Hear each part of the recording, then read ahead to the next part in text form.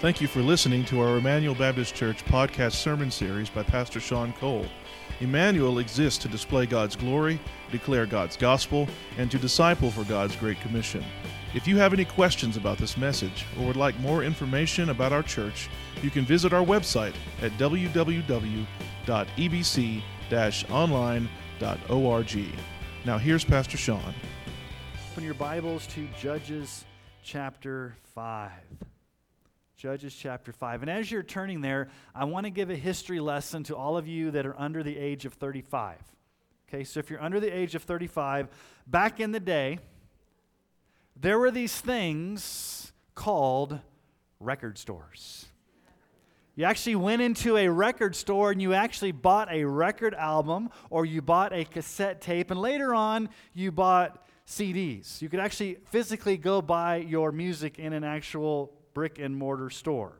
Now, don't raise your hands, but how many of you remember the very first record album or tape or CD that you bought with your own money? Anybody remember that first record? Well, this is going to date me, but at the age of 8, I remember saving up money for allowance, and my mom took me to the record store, and the very first album I bought with my own money at the age of 8 was, here, are you ready for it? The Bee Gees' Greatest Hits. When I was younger, I was really excited when my favorite band came out with a new album or a new song. Just a few weeks ago, the Beatles released a new song. The remaining members of the Beatles, Paul McCartney and Ringo Starr, released a song called Now and Then. It was from a track that they found from John Lennon back in the 70s that was really scratchy, that was really bad quality, but because of the new technology, they were able to strip away all that noise, and then they found a guitar track from George Harrison, and so they released, after all these years, the Beatles' newest song. And needless to say, I wasn't that impressed with it, but it was okay, being a new song. We like new songs when new songs come out. Now, I'm not a huge soccer fan, but you've probably seen those images when your team wins, the soccer team, and what happens? The entire stadium starts swaying and swinging, and they start waving flags, and everybody in unison starts singing this song that nobody knows because we're not soccer fans. Maybe some of you are, but they sing with vigor, and the whole stadium is singing their team song, and there's like thousands of people swaying and singing the victory song. Maybe it's something like We Are the Champions or something like that. Now, why do I bring up singing a new song and loudly, boldly singing after a major victory? Well, Judges chapter 5 records for us a song, a victory song, a call to praise the Lord for His power and salvation. Chapter 4 and chapter 5 go together. Remember last week, chapter 4, we saw the narrative. We saw the account. Israel defeated the Canaanite army. We saw that graphic killing of Sisera by Jael that put the tent spike in his temple. And so there were 4 main characters in chapter 4, if you remember from last week. There was Deborah, the prophetess. She was the shining star in a dark world. And then you had Barak, who hesitated. He wanted the presence of the Lord to go with him, and his army routed the 900 chariots of the Canaanites. But if you remember, he didn't get the victory. He didn't get the glory. The glory went to Jael, the other character. She's the non-Israelite woman that actually killed the enemy in her tent. And then you had Sisera, the general of the Canaanite army, who was also assassinated in that tent. And so our point from last week was this: God alone receives the glory in salvation. And so in chapter 5, we have a song that describes the events that we saw last week in chapter 4, but it gives us a little bit more information and it gives us a little bit more theological understanding. Now, this song can be divided into 3 main sections, and then there's a theological conclusion in the last verse. So let's look at this song. The first thing we see in this song of Deborah and Barak is a call to praise the Lord for His victory. a call to praise the Lord for his victory. So let's read verses 1 through 11. And by the way, before I read this is one of the oldest songs in the Bible. And if you go back to the original Hebrew, there's a meter to it based upon the syllables. It kind of has a meter and a beat to it. So this was meant to be sung with kind of a beat and a meter. We won't get that from our English translations, and I'm not even going to attempt to do it in the Hebrew. So let's just read it in our English, and we'll get the feel of it, okay? Here we go. Then sang Deborah and Barak, the son of Abinoam, on that day. And here's the song. That the leaders took the lead in Israel, that the people offered themselves willingly. Bless the Lord. Hear, O kings, give ear, O princes. To the Lord I will sing. I will make melody to the Lord, the God of Israel. Lord, when you went out from Seir, when you marched from the region of Edom, the earth trembled and the heavens dropped. Yes, the clouds dropped water. The mountains quaked before the Lord, even Sinai before the Lord, the God of Israel. In the days of Shamgar, son of Anath, in the days of Jael, the highways were abandoned, and travelers kept to the byways. The villagers ceased in Israel. They ceased to be until I arose. I, Deborah, arose as a mother in Israel. When new gods were chosen, then war was in the gates. Was shield or spear to be seen among 40,000 in Israel? My heart goes out to the commanders of Israel, who offered themselves willingly among the people. Bless the Lord. Tell of it, you who ride on white donkeys, you who sit on rich carpets, and you who walk by the way. To the sound of musicians at the watering places, there they repeat the righteous triumphs of the Lord, the righteous triumphs of his villagers in Israel.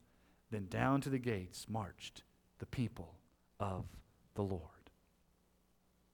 Now this is a call from Deborah and Barak for Israel to join them in singing this victory song. All of Israel is to join in praising God for his victory. And in verse 4, notice that there's this imagery of a thunderstorm. When you marched from the region of Edom, the earth trembled, the heavens dropped. Yes, the clouds dropped water. The mountains quaked before the Lord. This is an idea of how God won the battle for them. If you remember last week, the Lord routed them by possibly causing a hailstorm or some type of storm to come and clog up their chariots. And so God here is being praised for bringing the thunder. Now remember, the false god Baal, the Canaanite god, he was the god, the storm god. He was the god of thunder. And so Deborah comes along and says, no, the true God of thunder, the true God that quakes is the God of Israel, not these false gods. And he came like he came in Mount Sinai. The Lord came like he came at Mount Sinai with thunder and lightning, representing his holiness and his power. Do you remember what happened at Sinai when the Lord appeared at the mountain to give the 10 Commandments? In Exodus 19, 18 through 19. Now Mount Sinai was wrapped in smoke because the Lord had descended on it in fire. The smoke of it went up like the smoke of a kiln, and the whole mountain trembled greatly, and the sound of the trumpet grew louder and louder. Moses spoke, and God answered him in thunder. God is coming to rescue the Israelites in thunder and lightning like he did at Sinai. Psalm 18, 11 through 14 alludes to this as well. He made darkness his covering, his around him, thick clouds dark with water. Out of the brightness before him, hailstones and coals of fire broke through these clouds. The Lord also thundered in the heavens, and the Most High uttered his voice, hailstones and coals of fire. And he sent out his arrows and scattered them. He flashed forth lightnings and routed them. God came in thunder and lightning and power and routed the enemy. Now in verses 6 through 8, Deborah recalls the desperation and the plight of the peoples under that 20 years of oppression. You remember, they were under King Jabin's oppression for 20 years. They were weak. They were powerless. They were defenseless. Look at verse 6. Verse 6 says, in the days of Shamgar, son of Anath, in the days of Jael, the highways were abandoned, and travelers kept to the byways.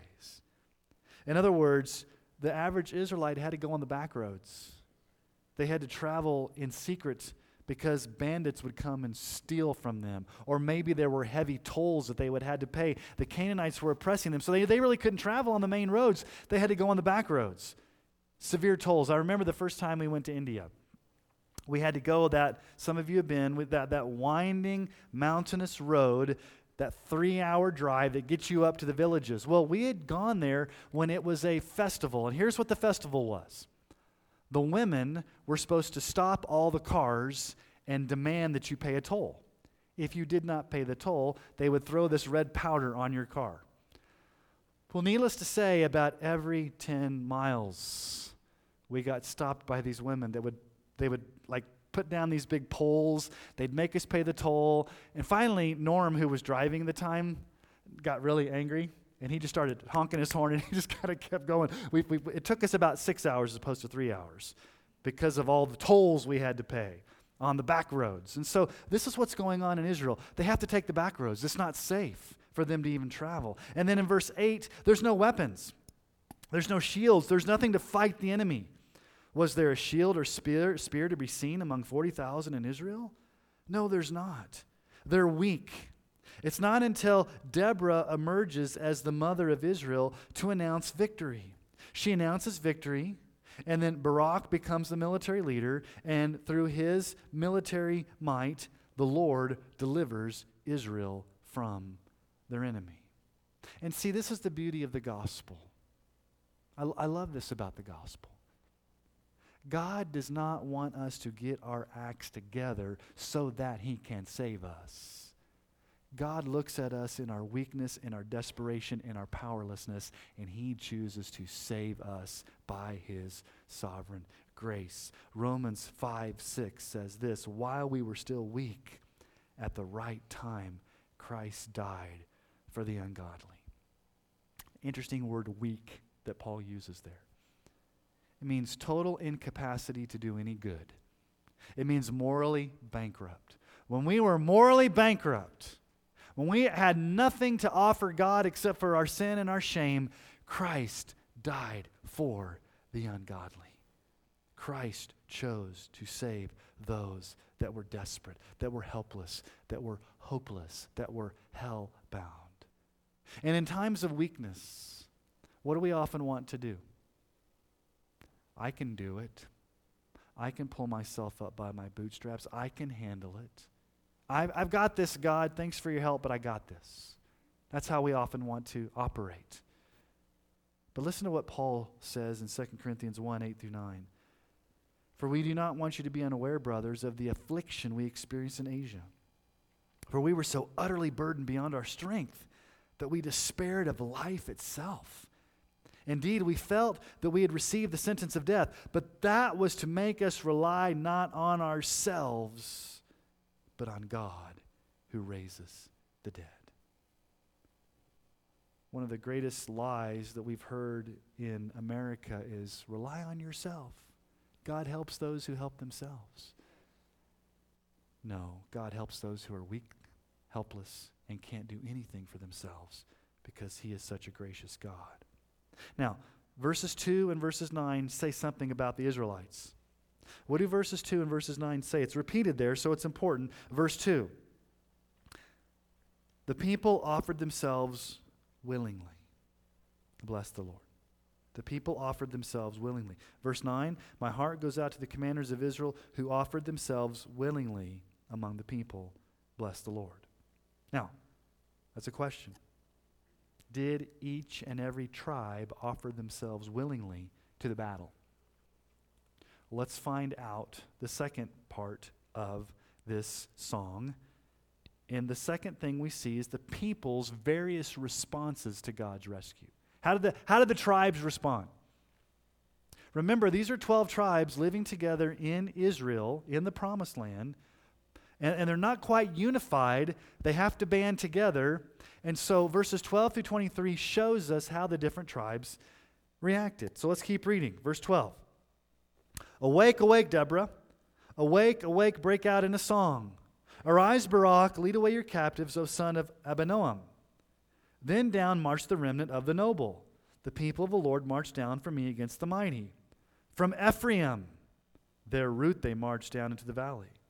Following you, Benjamin with your kinsmen. From Machir marched down the commanders, and from Zebulun, those who bear the lieutenant's staff. The princes of Issachar came with Deborah, and Issachar faithful to Barak. Into the valley they rushed at his heels. Among the clans of Reuben, there were great searchings of heart.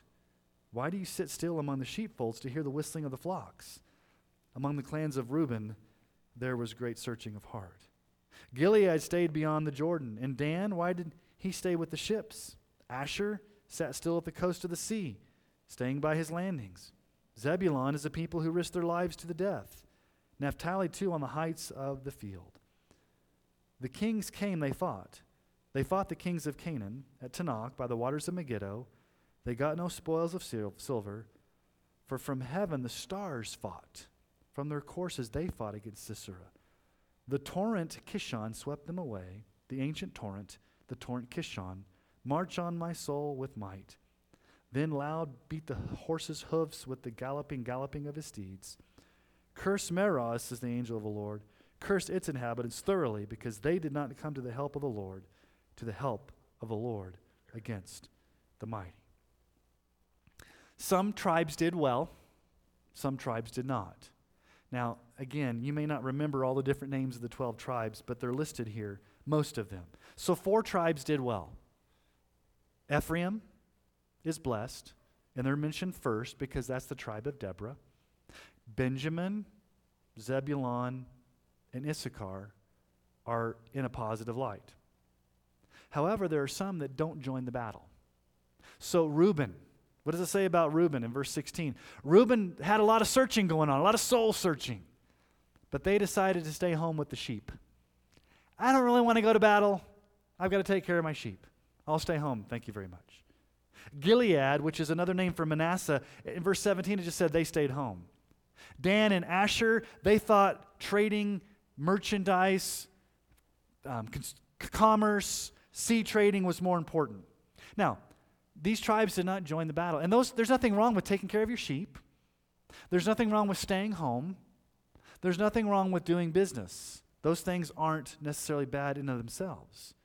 But those were distractions that kept those tribes from joining in the battle. In other words, they did not give themselves willingly to the Lord. They made excuses. They did not join their brothers in the fight. They remained passive. One author said it this way. He says, quote, Reuben, Gad, Dan, and Asher stayed home, soul-searching and navel-gazing. Kind of sitting around navel-gazing. Now, Meroz, there in verse 23, curse Meroz, says the angel of the Lord. Curse its inhabitants thoroughly. Now, this is a kind of confusing because this is the only time Meroz is mentioned in the entire Bible. Who is Meroz, and why are they cursed? Best guess, this is what most scholars think, Meroz was probably the village that was closest to Mount Tabor that should have joined the battle. It was most logical. Probably they were the most obvious to come join the battle, and it was the village that did not join the battle. They stayed home, and so they were cursed. And then in verses 19 through 22, you see the description of the battle itself. Remember in chapter 4, verse 15, go back to chapter 4, verse 15 for a moment. We saw this last week. Verse 15 is the key to the entire chapter. Chapter 4, verse 15. And the Lord routed Sisera and all his chariots and all his army before Barak by the edge of the sword. And Sisera got down from his chariot and fled away on foot. The Lord routed them. Remember, that word was often used of a hailstorm or a torrential rainfall. But I want you to know a different detail. So in chapter 4, it was rain. But look at verse 20. How did God sovereignly win this battle? Interesting. Look at verse 20. From heaven the stars fought. From their courses they fought against Sisera. The stars fought. Now, I have no idea what this means. Many scholars think maybe this was an eclipse. Somehow, at just that sovereign moment, God caused a hailstorm, and he also made it dark, that the stars somehow were involved in this battle. We really don't know. All we know is that God sovereignly ordained weather and stars at that particular time to work on behalf of Israel in that battle. And then notice what it says there, too, in verse 20. Actually, verse 21. The torrent Kishon swept them away. The ancient torrent, the torrent Kishon. Now, Kishon, at that time, in that season, Kishon would have been a tiny little brook, a little babbling brook that you could probably jump over. Easy to cross. But what is it called here? A torrent that swept away 900 chariots. Kind of reminds you when Pharaoh's army was wrapped up in the Red Sea. So God miraculously works here in this moment. We don't know how. They knew how because they saw it, but somehow the stars and the rain and everything worked together sovereignly for the Lord to rout 900 chariots. This weak, defenseless army of Israelites won the battle because God fought on their behalf and did something miraculous. Now, what's the theology of this section?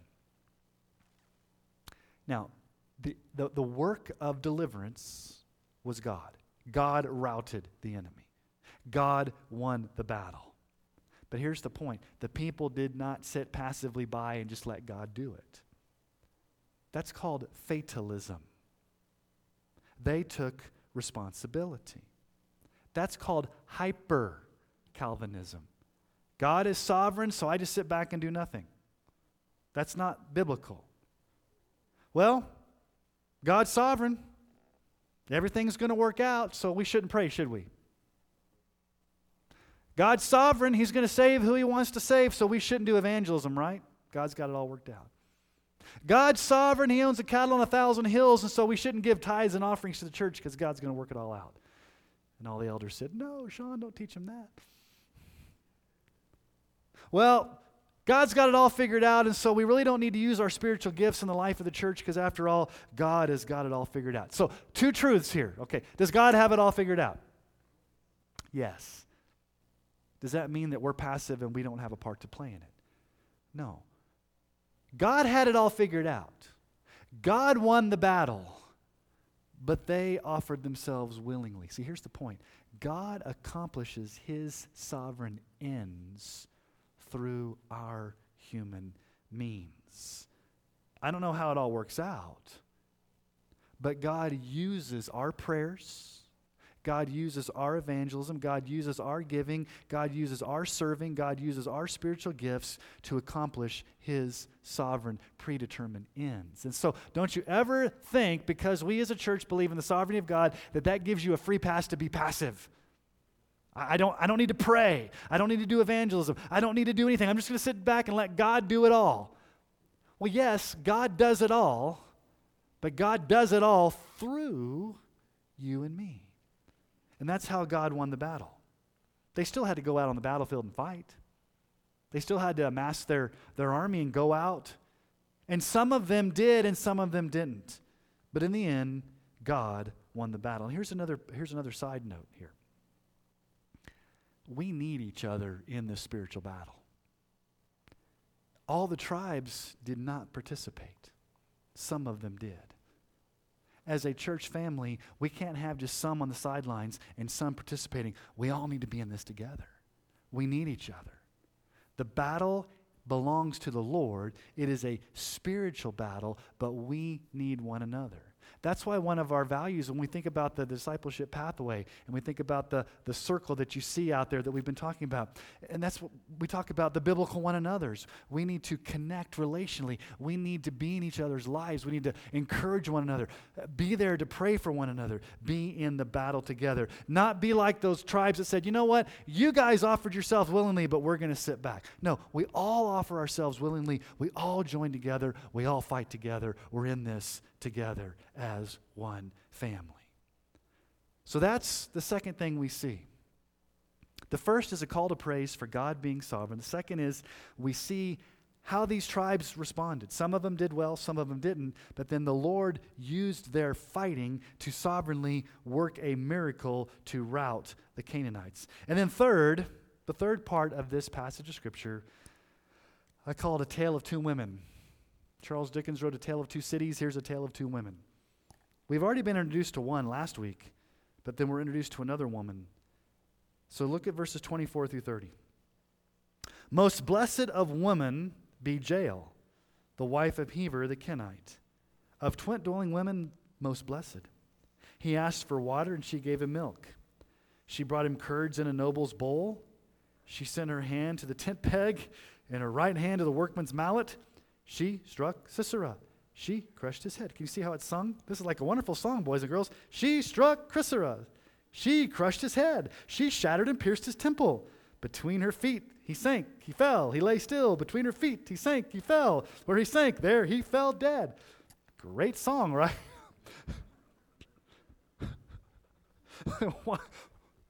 It's almost comical in a way because it slows down. It's like, we are celebrating this woman who just killed this man. It's slow moving, it's graphic, and she's called most blessed. Now, we may not understand why they're supposed to be excited about Jael putting a tent spike in Sisera's temple. And that's because we're Americans and we've never experienced persecution. But if you're in a country where you see oppression and tyranny, and you see injustice all over the place, when somebody gets justice, you want to stand up and clap. And that's kind of what they're doing here. They're like, yes, we're excited that Jael did what she did. She killed this man who was an oppressor. For 20 years we had been oppressed by this tyrant, and she finally killed him. So that's woman number one. We've already seen this. We saw that last week. But here's woman number two. Sisera's mama. Let's keep reading. Verse 28. Out of the window she peered. The mother of Sisera wailed through the lattice. Why is his chariot so long in coming? Why tarry the hoofbeats of his chariot? Her wisest princess answered. Indeed, she answers herself. Have they not found and divided the spoil? A womb or two for every man? Spoil of dyed materials for Sisera, spoil of dyed materials embroidered, 2 pieces of dyed work embroidered for the neck as spoil? The mother's at the window waiting for Sisera. Now we know what happened. What happened to Sisera? He's dead in the tent. But his mom doesn't know that. So she's at the window waiting for him to come home. Where's his chariot? When's he going to come home? Where is he? And then one of her attendants, one of her princesses says, well, you know how war is. It's taken him a long time to rape and pillage the women. It's taken him a long time to get the spoils of war. It's kind of cold and calculated the way that these women talk. It's as if it's normal practice for Sisera to rape and pillage and plunder, and it's just taken him longer than normal to do that. And the point is, he's never going to come back because he's been killed by the hands of another woman. Now remember, this is a song to be sung. I said there were 3 parts to this song, and then there's a final theological point. And the final theological point's the most important. So the final theological point's the very last verse, the very last phrase of the song. And what does verse 31 tell us? Here's the final theological point. Verse 31. So may all your enemies perish, O Lord, but your friends be like the sun as he rises in his might. And the land had rest for 40 years. Now, there's 2 main points in this last theological point, okay? There's 2 statements here. First is, so may all your enemies perish, O Lord. God, we want all of your enemies to perish. In other words, this is why we pray, thy kingdom come. As Christians, are we even allowed to pray this? Lord, destroy your enemies. That sounds not very Christian-y, does it?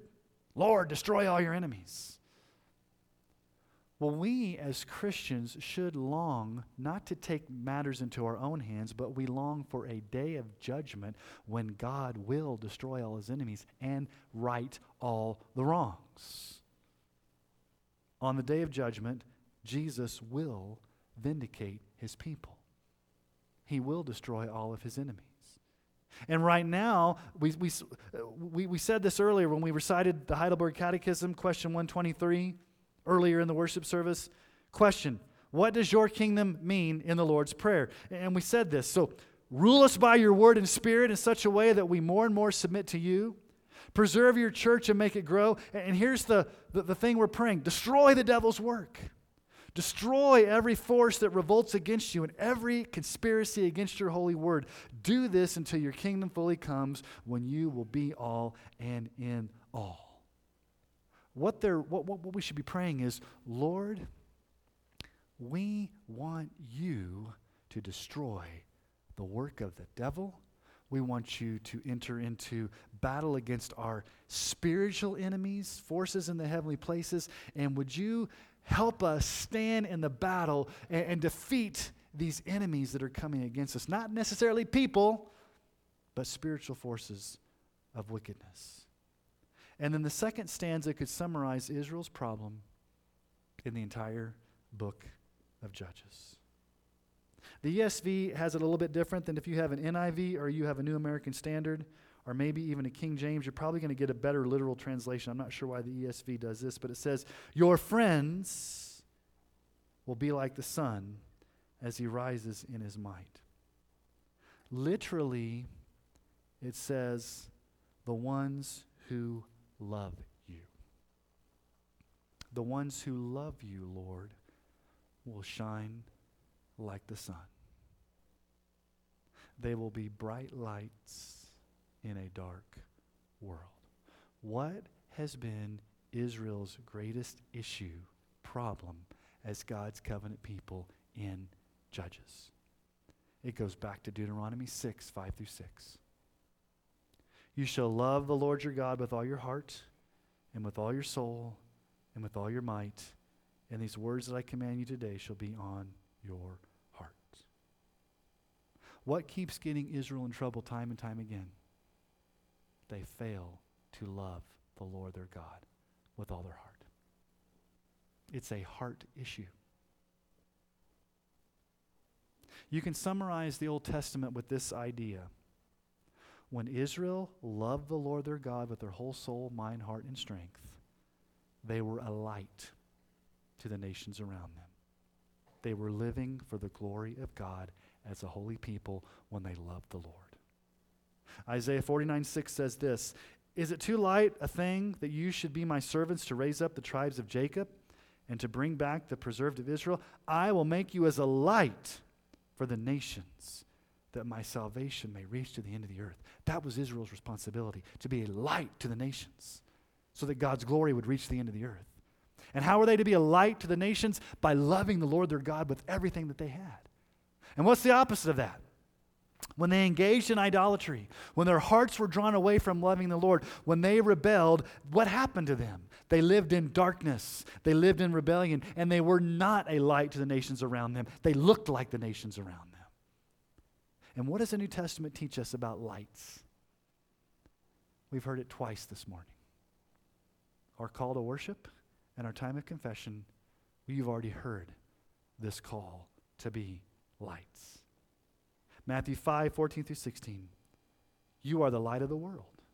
A city set on a hill cannot be hidden, nor do people light a lamp and put it under a basket, but on a stand, and it gives light to all in the house. In the same way, let your light shine before others, that they may see your good works and give glory to your Father who's in heaven. Let your light shine before others. Let your light shine. What does it say here? Those who love you will shine as the sun that rises in its might. What does Paul say in Philippians 2, 14 through 16? Do all things without grumbling and disputing, that you may be blameless and innocent, children of God without blemish in the midst of a crooked and twisted generation, among whom you shine as lights in the world, holding fast to the word of life, so that in the day of Christ I may be proud that I did not run in vain or labor in vain. Paul talks about us shining brightly in a crooked generation. Do we not live in a crooked and twisted generation? Yes. Do you know what the brightest star in the galaxy is? Sirius. And I'm being serious about that. It is. Sirius. It's twice the size of the sun and twice as bright. It can be seen anywhere on the planet. What does Paul call us? Lights. Some translations say stars. We're to shine brightly in a dark world. How? Paul tells us how. Holding fast or holding out the Word of God, the Word of Christ. Now you can take that two ways in the Greek. I've studied this Philippians passage and I think you can take it both ways. It could be you're holding tight to God's Word, or you're holding out God's Word. Either way, what you're doing is, I think it's both. As you hold tight to God's Word and you hold out God's Word, you're being a light to the world. It all comes back to the authority of God's Word. As we submit ourselves to the authority of God's Word and we hold that out as the hope in a dark world, as we love the Lord our God with our whole heart, soul, mind, and strength, we shine like lights in a dark and crooked generation. We illuminate Jesus in the darkness of a sinful world. This song calls us to bless the Lord, praise the Lord, because of His sovereign power, because of His victory over His enemies. God alone gets the glory, but He does demand a response. What's the response? God calls us to love Him. God calls us to step out in faith and serve Him. God calls us to shine like stars in a dark world. God says, let your light so shine before men. So how do we respond to our Savior who has already conquered our enemies by dying on the cross and rising again? How do we do that? Well, verses 2 and 9 tell us. We don't have to guess. Go back and look at verses 2 and 9. How do we do that? Let's let the text answer it for us. Verse 2. That the leaders took the lead in Israel, that the people offered themselves willingly. Verse 9, my heart goes out to the commanders of Israel who offered themselves willingly. They offered themselves willingly. Would you offer yourself willingly to the Lord? May you shine brightly in a dark world. May we encourage one another in this spiritual battle. Now, this is a song that was sung after victory. It's a new song, never been sung before. A new song sung after victory. What does Psalm 40 tell us? Verses 2 and 3. We looked at this last week. I want to look at it again. He drew me up from the pit of destruction, out of the miry bog, and set my feet upon a rock, making my steps secure. He put a new song in my mouth, a song of praise to our God. Many will see and fear and put their trust in the Lord. So here's my question for you. What's your song? What's in your mouth? What new song does God put in your mouth? Is it a song of trust to the Lord? And speaking of new songs, do you know when we get to heaven we're going to sing a new song? And we already know what the words are because it's in Revelation. Revelation 5, 9 through 10. They sang a new song. And what's the song? Worthy are you to take the scroll and to open its seals, for you were slain. And by your blood you ransomed people for God from every tribe and language and people and nation, and you've made them a kingdom and priests to our God, and they shall reign on the earth. Jesus alone is worthy to receive all of our worship because He was slain. Literally in the Greek, He was slaughtered on that cross. He bought us. He purchased us out of our slavery to sin. He died in our place. He shed His blood. He made us a kingdom of priests. He made us a holy nation. He set us apart. The only response we can give to this crucified Savior is a new song of joy, of hope, of praise, that our lives would be a new song. Now, we will sing that new song one day in heaven, and I can't wait to sing it with millions upon millions of believers all over the world. But today, and until that day, we should be singing the new song every day because we've been saved by grace. We should have the joy of the Lord. And here's what happens.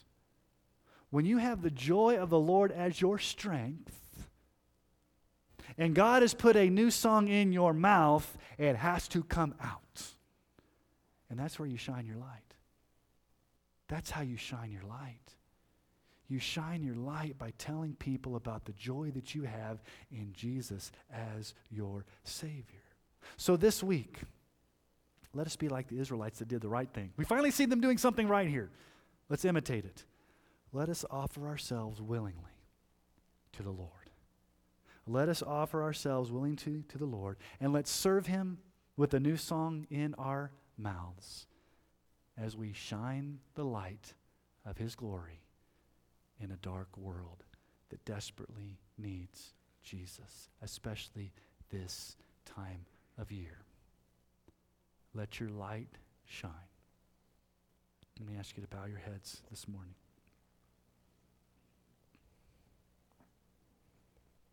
Heaven, thank you so much for putting this new song into our hearts through the death of your Son Jesus on the cross, for lifting us up out of the miry bog, of lifting us up out of our sin and our shame and our guilt and putting us on the solid rock of Jesus, putting that new song in our heart and in our mouth. And Holy Spirit, I pray that you would give us the strength and the grace and the power this week to let our lights shine. It's not very difficult for us to see darkness all around us. And we can either contribute to that darkness or we can impact that darkness by being a light in a dark place. So my prayer for us, Lord, is that as we leave this place, we would be like those in verse 31, those that love you will shine as the sun in its brightness. May we be lights on a hill.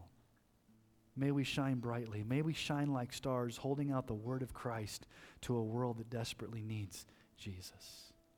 And Lord, realize that we need each other to do this, that we need to offer ourselves willingly, but we need to all do it together as brothers and sisters in Christ, encouraging one another in this battle together, cheering one another on, praying for one another, being in each other's lives so that we can fight this spiritual battle together. Help us to be unified in purpose as we shine our lights to glorify you. We love you, Jesus. We honor you. We thank you. Help us to be the lights you've called us to be. Help us to shine brightly this week for your glory. In Jesus' name. Amen.